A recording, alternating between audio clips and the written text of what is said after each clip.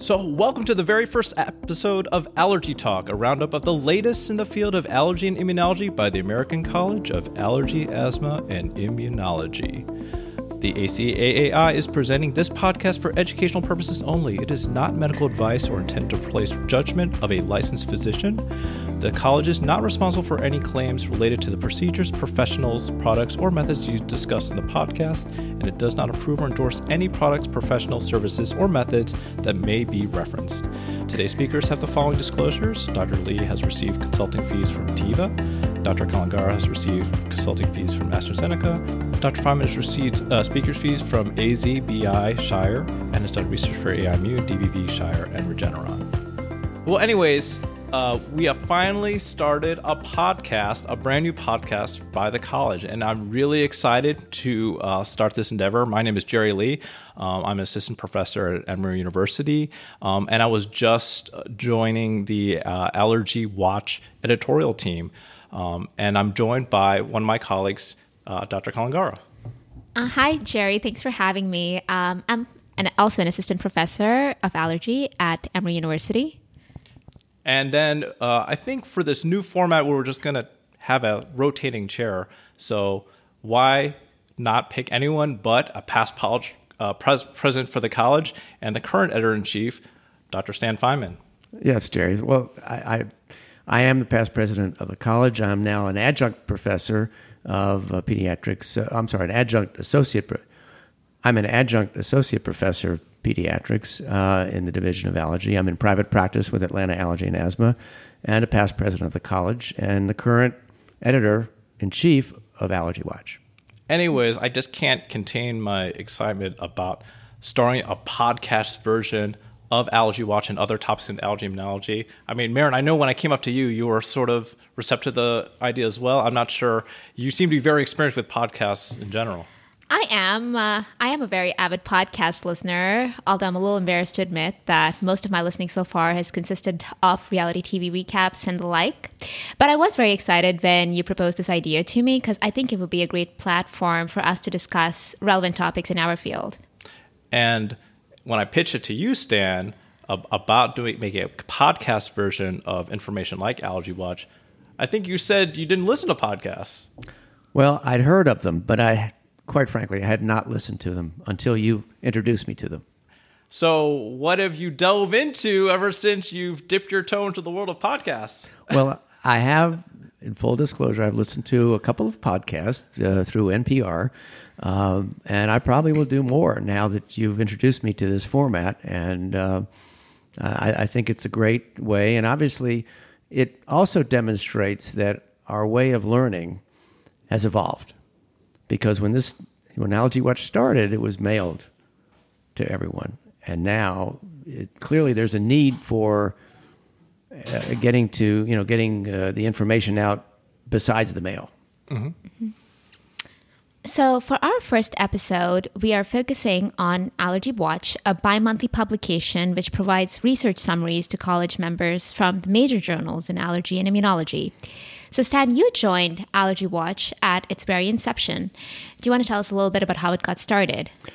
That'd be great. AllergyWatch was the brainchild of Bud Bardana. Bud Bardana is an emeritus professor in the Department of Medicine in Oregon Health Science University.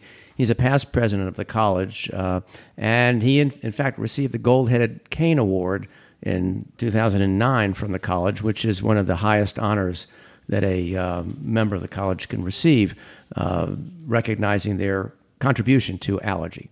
So I spoke to Bud yesterday to get more information about how he came up with the idea of doing a publication like AllergyWatch. And he basically said that he was talking to another past president, Gene Chapman, and they were saying it would be nice to have a publication for members of the college that summarized articles that members might not necessarily read on a regular basis, from journals they might not necessarily read on a regular basis, but that might have relevance to an allergist in clinical practice.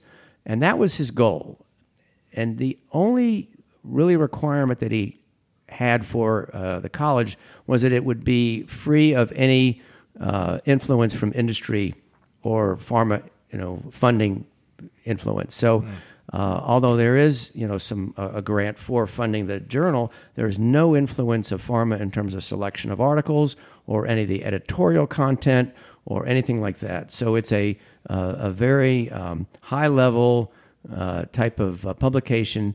And, over the 20 years, it's been well received. In fact, it's been translated in Polish and in Spanish for several years. And we don't have that now, but it's, available electronically, and it's read around the world in the electronic format, besides the fact that it still gets mailed out. And, I really learned a lot from AllergyWatch when I was a college member and started receiving the publications. But the confession I made to you when I joined the editorial team is that I have a pile of Allergy Watches on my desk that, I know I want to get that information, but, sometimes, when I get it, I'm not ready to read it. So I'm like, I'm going to read this later. So my hope is hopefully this audio format might be more accessible when you're working out or driving your car. That's probably when I listen to podcasts. Mostly, yes. Yeah. You do that too? Well, mostly during my commute, like I said, but...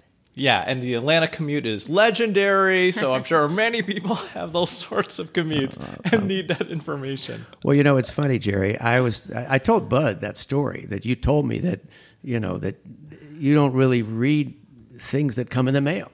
That you prefer to get your information electronically or through a podcast, something that you can listen to on your own time. And it basically, the fact that we're doing this, I think, is a credit to the college to recognize that it's important to get information to our members, that will be helpful for them. And we have to evolve too. Well, then let's just get the ball rolling and get that out there. So I think we all selected a sampling of some of the articles that will be coming out. Well, I think it just came out just now, the March-April issue of AllergyWatch. So, Stan, why don't you... In fact, I just received mine in the mail. Okay. So I definitely have already read it because I prepared for this session. But in general, we will give you a sample of some of the things you can look forward to when you receive your issue in the mail. So, Stan, why don't you start us off?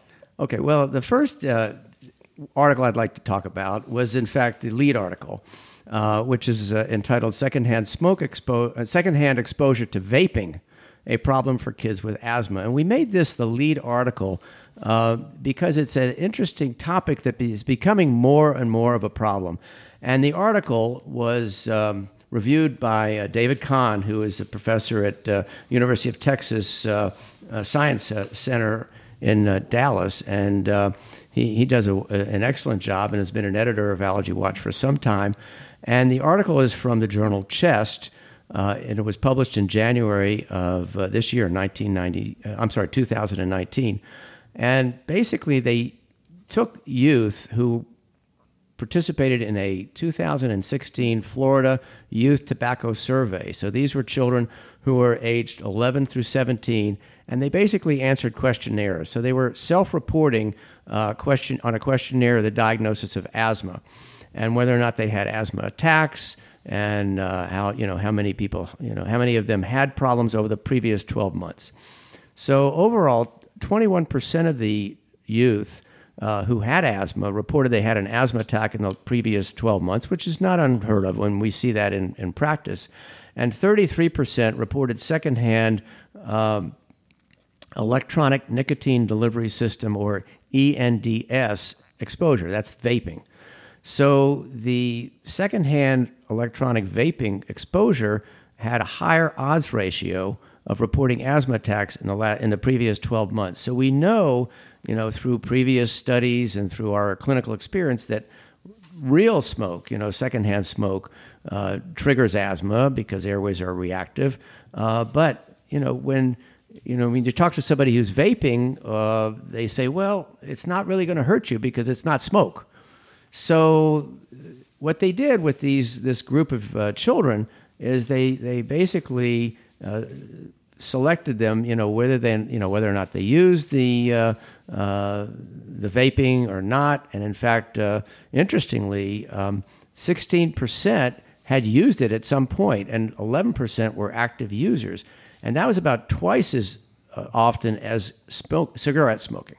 So what we're seeing, at least from this study, this Florida Youth Tobacco Survey, was that the incidence of current smoking cigarettes was about 4%, whereas the current use of the vaping was 11%, which, that's very significant. So, we read in the news that the vaping is a problem. We talk to our patients, and we understand that they're vaping.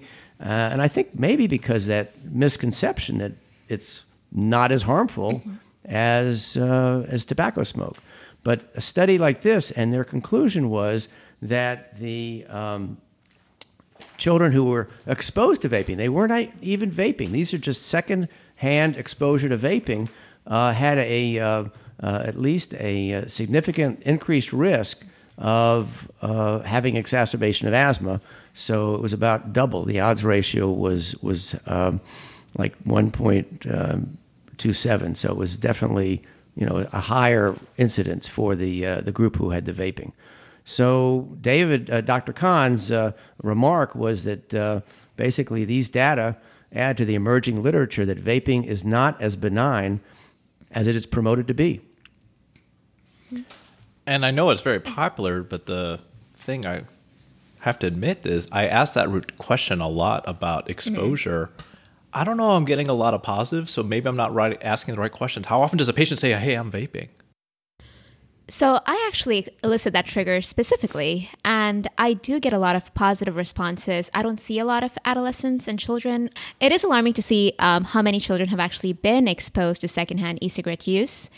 And this was actually a few years old in terms of the survey, and so I know that e-cigarette use has only been increasing since then, so I can imagine that the consequences are even more of an issue right now. And it also makes you wonder, because these are adolescents that they studied. So I just wonder what the effect would be in even younger children who are even more susceptible. Right. And again, I think maybe I'm just asking the wrong question, because I think my standard question is there any irritants in your home, like candles, incense, Febreze, plugins, and smoke? But I mean, I guess you have to say, and vaping. Like, that's sort of that extra word. Maybe we should be specifically asking our patients. Stan, how often do you see that in your practice? Well, I'm afraid I don't ask that question either, or at least I'm going to try to start asking that question. I ask for all the volatile organic compounds that I can think of plus smoke, but I need to start thinking about electronic cigarette use, because I think it's a real problem. And apparently millions and millions of dollars being made off of it. Right. I mean, Right. on children, it's really unfortunate. It's not on our questionnaire. We need to add it. Vaping.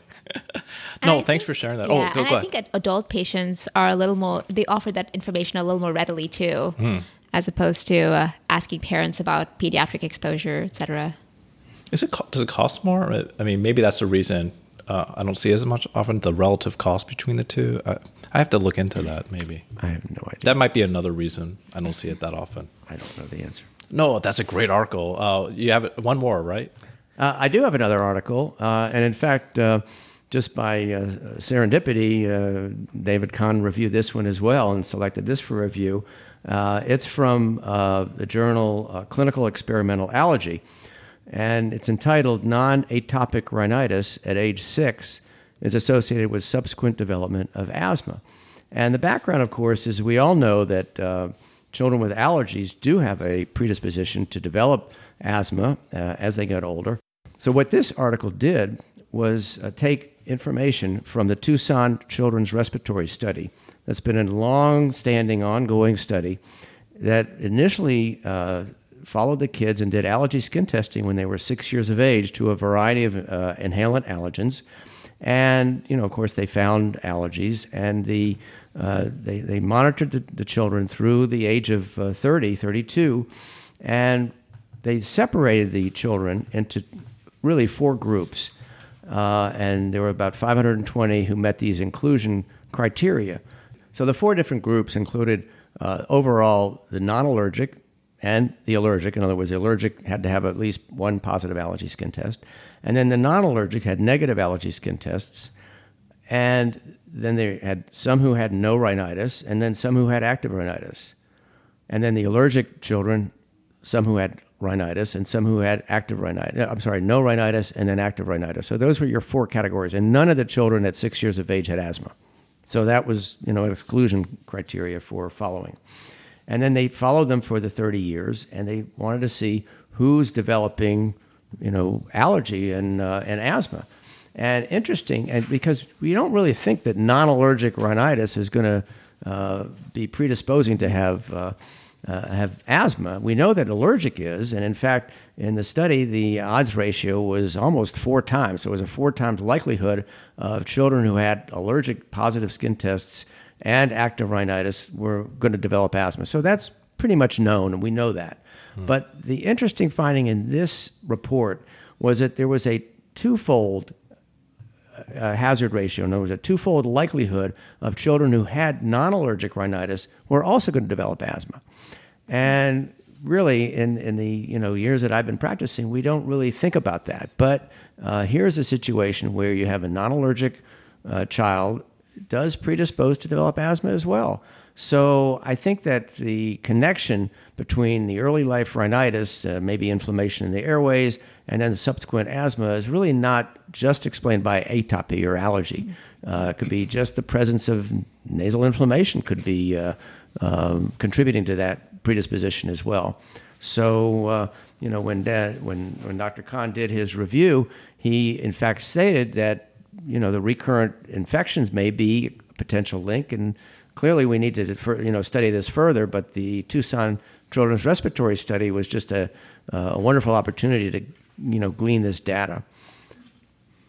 One of the things, when I think of non-allergic rhinitis in a small kid, I'm going to not really chronic rhinitis, like they're having episodic infections that are not really chronic, or smoke. I don't know if that study ever addressed that possibility that maybe this is just tobacco smoke. Maybe, I don't know if they commented on that. So the question about exposure to tobacco smoke, at 6 years of age, the percentage of children with exposure to tobacco smoke was pretty much even across the board between the two groups. The non-allergic was about 31%, the active rhinitis 33%, the allergy was 38%, active rhinitis 27%, right in the 30% range. So it was pretty even. Yeah. So, I thought this paper was interesting because it really makes you think even more about the heterogeneity of asthma. And traditionally, we just always think of your classic allergic onset phenotype driving onset of asthma in children. But this really emphasizes the possible presence of other pathways leading to asthma, even in early onset cases. So, again, we'd love to say everything is due to allergy, but obviously we treat all forms of asthma as well. But maybe taking that more seriously is definitely a take-home message, especially if we counsel our patients. Well, you have a negative asthma predictive index, you're in the clear. Right. Maybe that might be premature. You're probably right. According to this data, I think we need to be careful. Right. Yes. I must admit, when I read this paper, I was feeling a little guilty about all the times that I've said, oh, your allergy test is negative. You're more likely to outgrow this reactive airway disease. So, yeah. Well, just keep an eye on them for a second. Okay, well, I guess we'll take a break. Okay, well, I think we'll go to the next couple. Maren, I think you had a couple articles you picked out as well. Yes, so Stan's paper was a nice little segue into my next two, which are both dealing with asthma. And the first paper that I picked talks about predictors of enhanced response to benralizumab. And I decided to talk about this one because we now have all of these biologics available to treat asthma. So how do we choose between them, especially in the absence of head-to-head data to guide these decisions? So this paper attempted to identify additional clinical predictors beyond just blood eosinophils to aid in the selection of patients who might benefit from anti-IL-5 agents. And the authors performed a post-hoc analysis of data from 2 large phase 3 trials of benralizumab, that is Sirocco and Kalima. And they focused on the 760-odd patients assigned to standard Q8-week dosing. They looked at several different baseline clinical characteristics that could potentially influence the efficacy of benralizumab. And they chose these factors based on those that were known to be previously associated with a phenotype of severe eosinophilic asthma. And these included the use of maintenance oral steroids, concomitant nasal polyposis, baseline FVC of less than 65% predicted, a history of recurrent exacerbations, and a diagnosis of adult-onset asthma. The efficacy outcomes included a decrease in the annual exacerbation rate, which is the main clinical impact of anti-IL-5 treatments, as well as a change in the pre-bronchodilator FEV1 at the end of treatment. So patients were stratified based on the presence or absence of peripheral blood eosinophilia, and consistent with prior knowledge, an absolute eosinophil count of greater than 300 was associated with a greater reduction in annual exacerbation rates than any other baseline factor evaluated. But all of these evaluated parameters were actually independently associated with enhanced responsiveness to benralizumab overall, and especially in the subpopulation with baseline eosinophil counts of greater than 300. And conversely, patients with none of these features were least responsive to benralizumab. Among those with an absolute eosinophil count of less than 300, the presence of oral steroid use, nasal polyps, and a low baseline FVC had the greatest influence on predicting an enhanced response, and all of these three features are likely indicative of underlying eosinophil-mediated disease, even in the absence of overt peripheral eosinophilia. And while it is possible that those with a combination of all of these baseline features would potentially have even greater responsiveness to benralizumab, this was not addressed due to low patient numbers.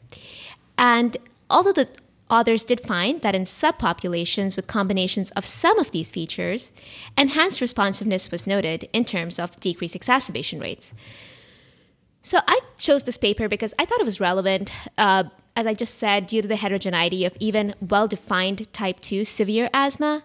And what I've found in my experience is that despite the recruitment of subjects with a strong type 2 signal, I've yet to find a uniform response to type 2 targeted therapies. And so it is important to assess patient factors that could potentially be linked with patient treatment response and other predictive biomarkers, especially because currently the way we determine success or failure with treatment of a biologic is based on reevaluation after a therapeutic trial for a few months, and this study indicates certain baseline clinical factors associated with severe eosinophilic asthma as potential predictors of responsiveness to anti-IL-5 therapy, specifically steroid use, nasal polyposis, low FVC, a history of exacerbations, and adult-onset disease, and can potentially help to guide clinical decisions on the use of benralizumab.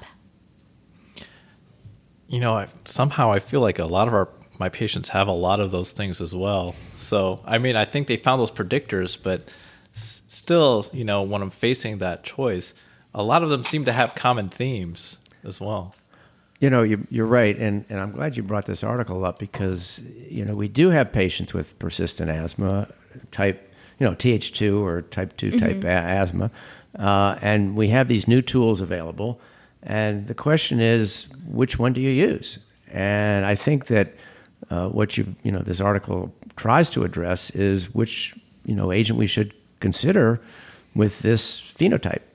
Mm-hmm. And I think it's been well recognized that adult onset type 2 high asthma tends to have a better response to some of these agents. And I think this paper just sort of drives that point home. So the second paper highlights recent updates in aspirin-exacerbated respiratory disease. And we decided to pick this one because AERD still remains an enigmatic disease in terms of the underlying triggers, etc., but has gained recent traction. And this article highlights that September 28, 2018 commemorated the first AERD Awareness Day. Did either of you know that? No, I didn't even know there was one. There's probably a day for everything. I guess so. Is there an allergic rhinitis day? That would be like everybody, right?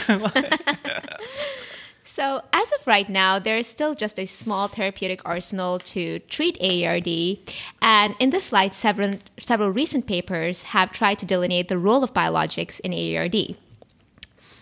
So while the paper that I just spoke about would indicate a potential role for anti-IL-5 agents in AERD based on the fact that this is also associated with a severe eosinophilic asthma phenotype, and a combination of all the previously studied baseline clinical characteristics, the exact role of anti-IL-5 therapies for AERD still requires further elucidation.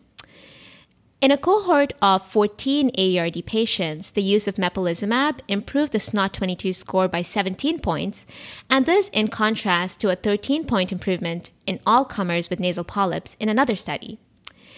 And similarly, in a phase 2 trial of dupilumab for nasal polyps, 19 of them had a diagnosis of AERD, and this diagnosis was associated with a 2.5-point reduction in the total polyp score at 16 weeks, in contrast to a 0.72-point reduction for all comers with nasal polyps.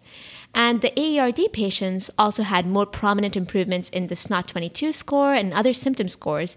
And it is important to note, though, that these are extremely small numbers and hence cannot really be generalized.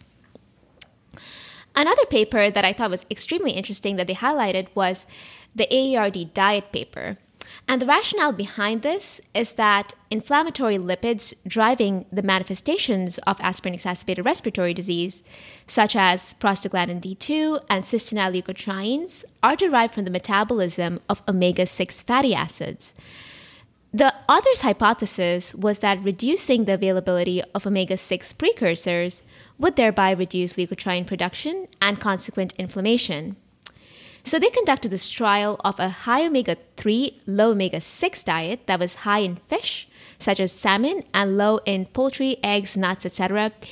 10 patients completed this dietary intervention, and in 2 weeks, the authors not only saw an improvement in sinus symptoms and asthma control measures, but also noted a decrease in objective measures, urinary leukotriene E4, as well as urinary prostaglandin D2 metabolites. So this is a natural and potentially beneficial treatment for AERD, and that I now routinely recommend to all of my AERD patients as well. Another component of dietary recommendations for AERD may consist of discontinuing alcoholic beverages, unfortunately. And this is based on 2 recent studies showing a high prevalence of alcohol-induced nasal or bronchial symptoms in AERD, up to 83%. Triggered by even a few sips, while the mechanism is not understood, a history of alcohol-induced respiratory reactions would support a clinical diagnosis of AERD.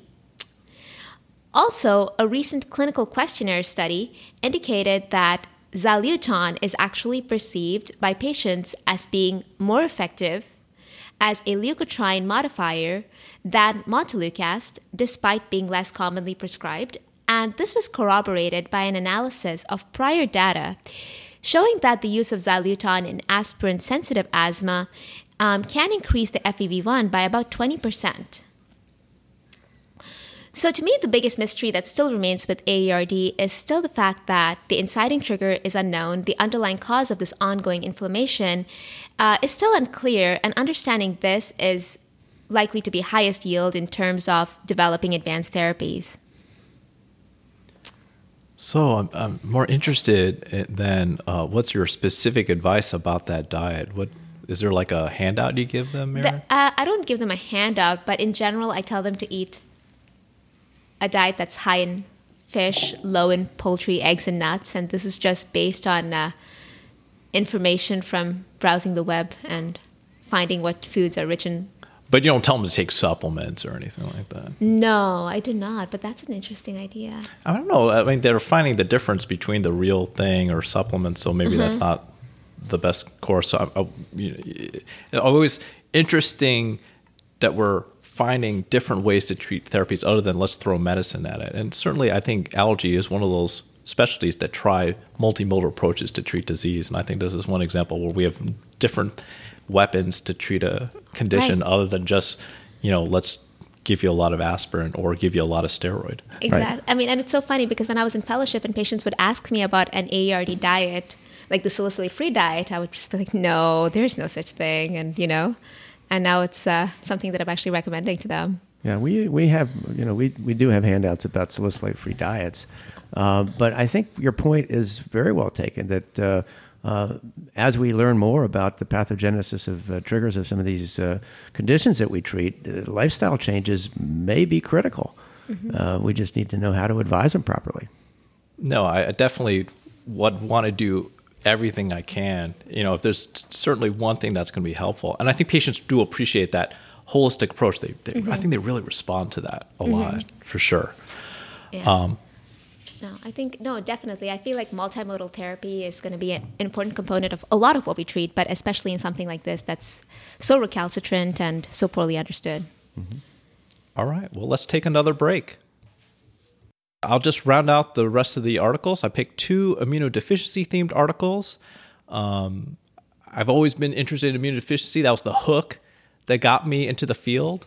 And certainly those are the more challenging cases that I enjoy the challenge working with. And so obviously expanding my knowledge base, having the Clinical Immunological Society meeting in Atlanta was wonderful to see the latest and understanding the mechanism of why things happen. I think the why question is one of those things that what makes immunology so satisfying. So I think this article sort of dovetails off that continuing quest for the why, because common variant immune deficiency is one of those questions where we don't have that why question. We've always recognized it as a syndrome, and you just meet this lab criteria, so you got it. But since there's so much heterogeneity in that condition, there's a huge knowledge gap about what's going to happen when you make the diagnosis. What's their destiny? We have these biomarkers that are emerging, like switch memory B cells, but we're on the continual quest of counseling our patients and what's the implications to their family and their future prognosis. So this is an article that was in the Journal of Clinical Allergy and Immunology, and this came from Europe. And basically, this used the National Health Service NIHR Bioresource Rare Diseases Study. So in the UK, they actually have volunteers and patients with rare diseases who undergo whole genome sequencing. They sequence the entire genome, and it's this big data concept of collecting as much information as possible and then using bioinformatics to learn more about these rare conditions, because they're so infrequent and so complex that obviously the more information we can glean, the more insight we can get. And so they were able to get 390 cases of common variable immune deficiency and look at what are the most common variants that they identify in this cohort. And interestingly, in that cohort, about 4% of their CVID cohort had had variants in the nuclear factor kappa B1 gene, or NF-kappa B. And so ultimately, that sort of came out versus everything else as the number one monogenic cause of common variable immune deficiency.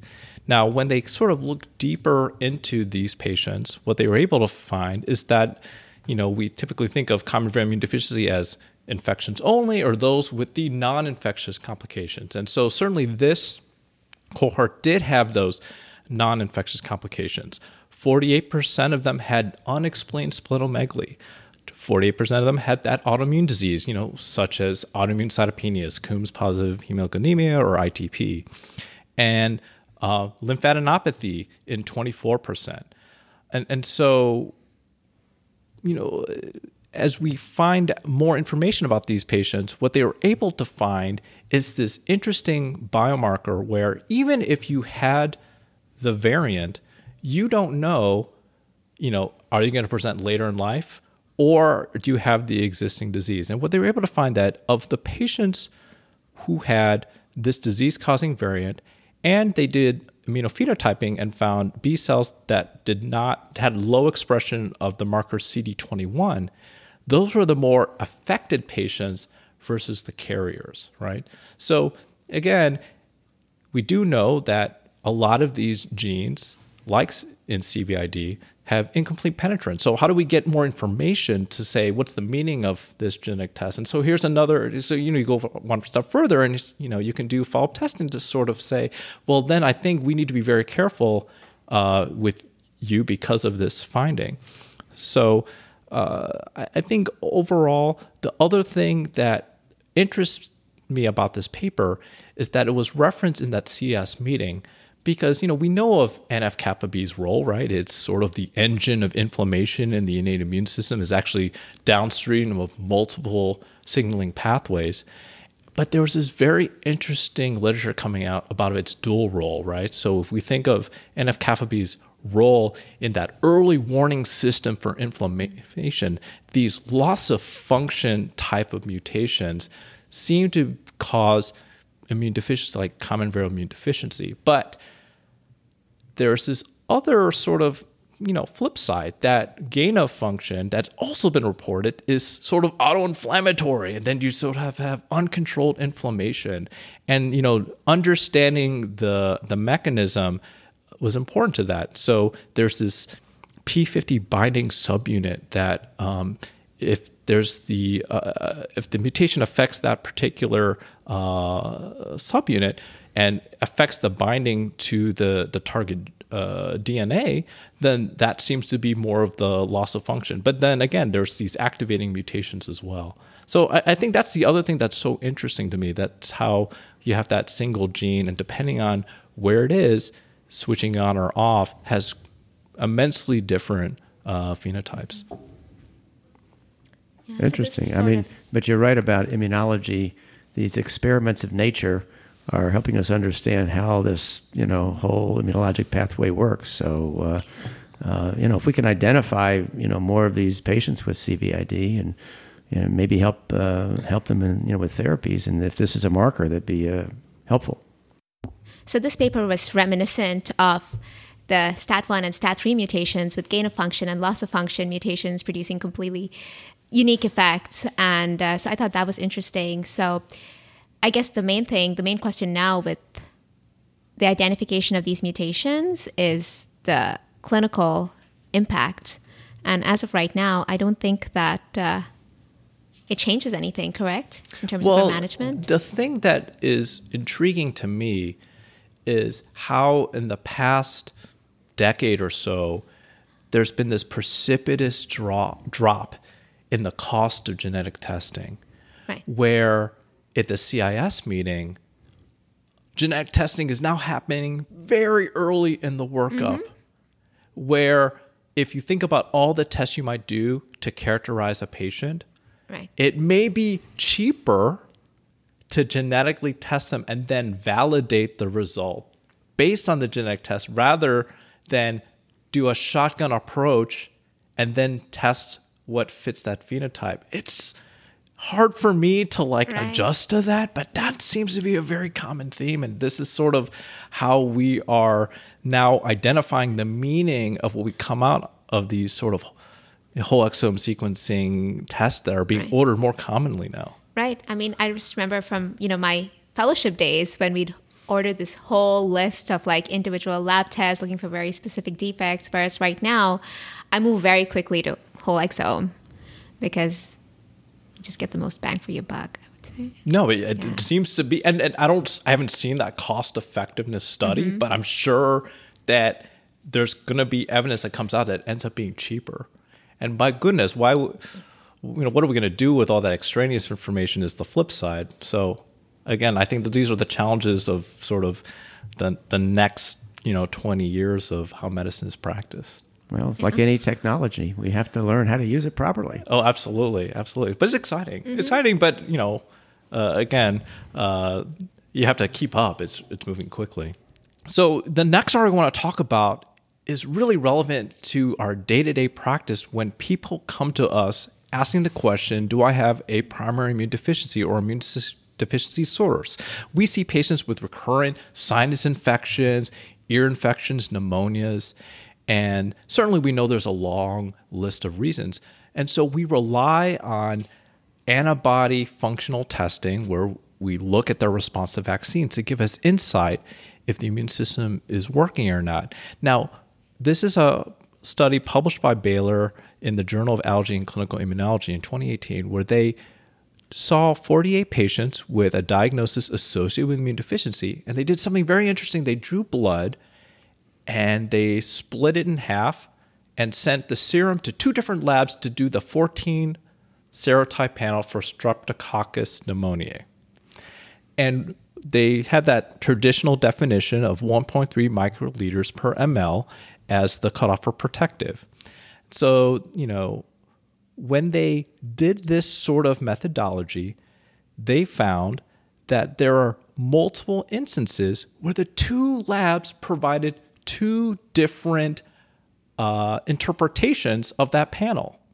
So sometimes there would be a situation where one lab would have 2 out of 14 protective, while the other lab would have 11 out of 14 protected.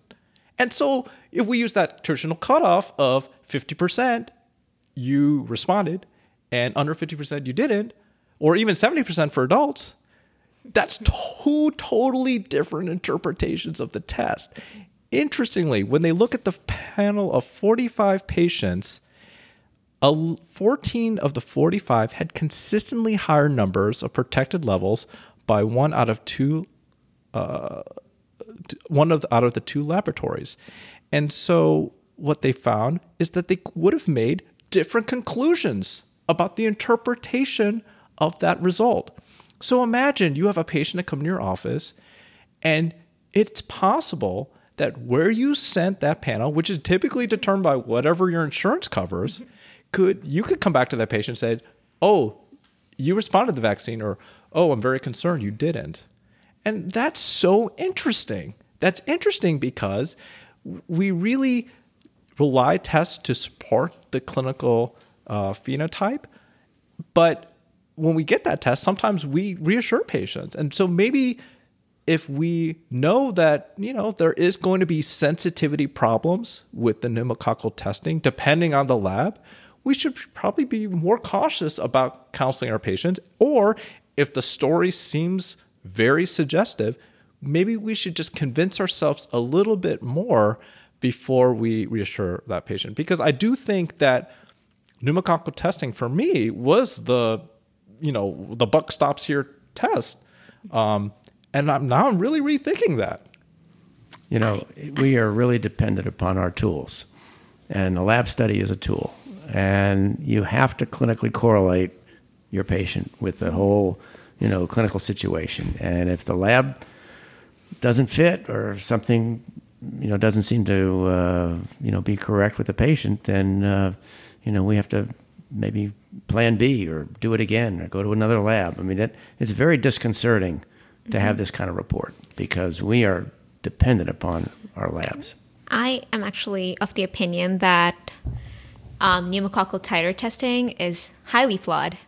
And so I used to be of the same opinion as you, where the buck stops here with this test in terms of screening for specific antibody deficiency. But the criteria that we use to diagnose specific antibody deficiency doesn't do a great job at distinguishing even between healthy controls and immunodeficient patients, because there was this one paper that showed that our current criteria classified more than 40% of healthy subjects as having specific antibody deficiency.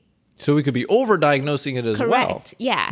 So not just underdiagnosing. I think overdiagnosing is more of a problem. And I think especially I get a lot of referrals to screen for specific antibody deficiency in patients with chronic sinusitis, et cetera, where I think it might not really be necessarily indicated. And because these tests are known to sort of overestimate the protective threshold. And so I actually think that it increases my concern for inadequate, it just increases concern for inadequate response even when there is perfectly normal protective immunity. Oh my goodness. And I do know that it is a very difficult antigen to respond to sometimes. And so, it's, possible that that's not unexpected, that, the T-cell independent response to a pure polysaccharide vaccine is just challenging in general. And these sort of cutoffs maybe need to be reexamined. This cutoff, I agree, because I know that the 1.3, first of all, I don't think it can be applicable widely to every single serotype of pneumococcus, first of all. And then secondly, there's also some data showing recently that a 0.35 cutoff might be more representative of protective immunity, because a lot of these antibodies that get generated that were used to develop the original criteria were actually non-protective. So in general, I'm just very cautious when ordering and interpreting pneumococcal titers. It's not my favorite test. Yeah, and I think in general that, again, that going back to the patient and what fits or not, certainly isolated chronic sinusitis, we're going to really have to rethink about, is that really a global immune deficiency if it's isolated to the upper airway and isolate? Right. Yeah. Right. I mean, I just think that you have to be cautious before labeling somebody with an immune deficiency. And there is an increasing impetus, for whatever reason, to label people with chronic sinusitis with specific antibody deficiencies. So, no, it's definitely something we need to think about.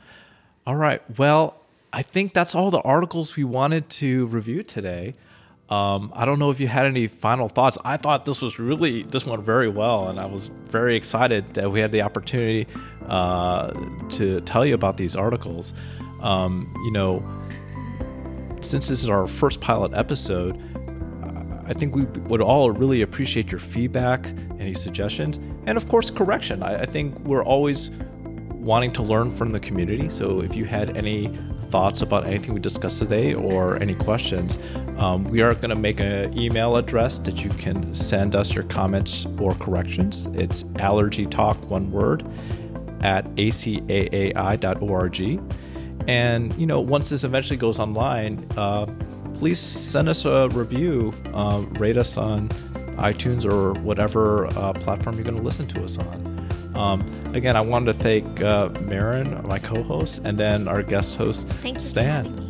Thank you. And we want to thank the college for supporting this effort. I think that the college as a collegial organization of clinical allergists who practice and see patients on a regular basis, this is another effort for the college to really help disseminate accurate information to our members and hopefully help them in their clinical practice. All right, this wraps it up. Have a wonderful day, everyone. Thanks.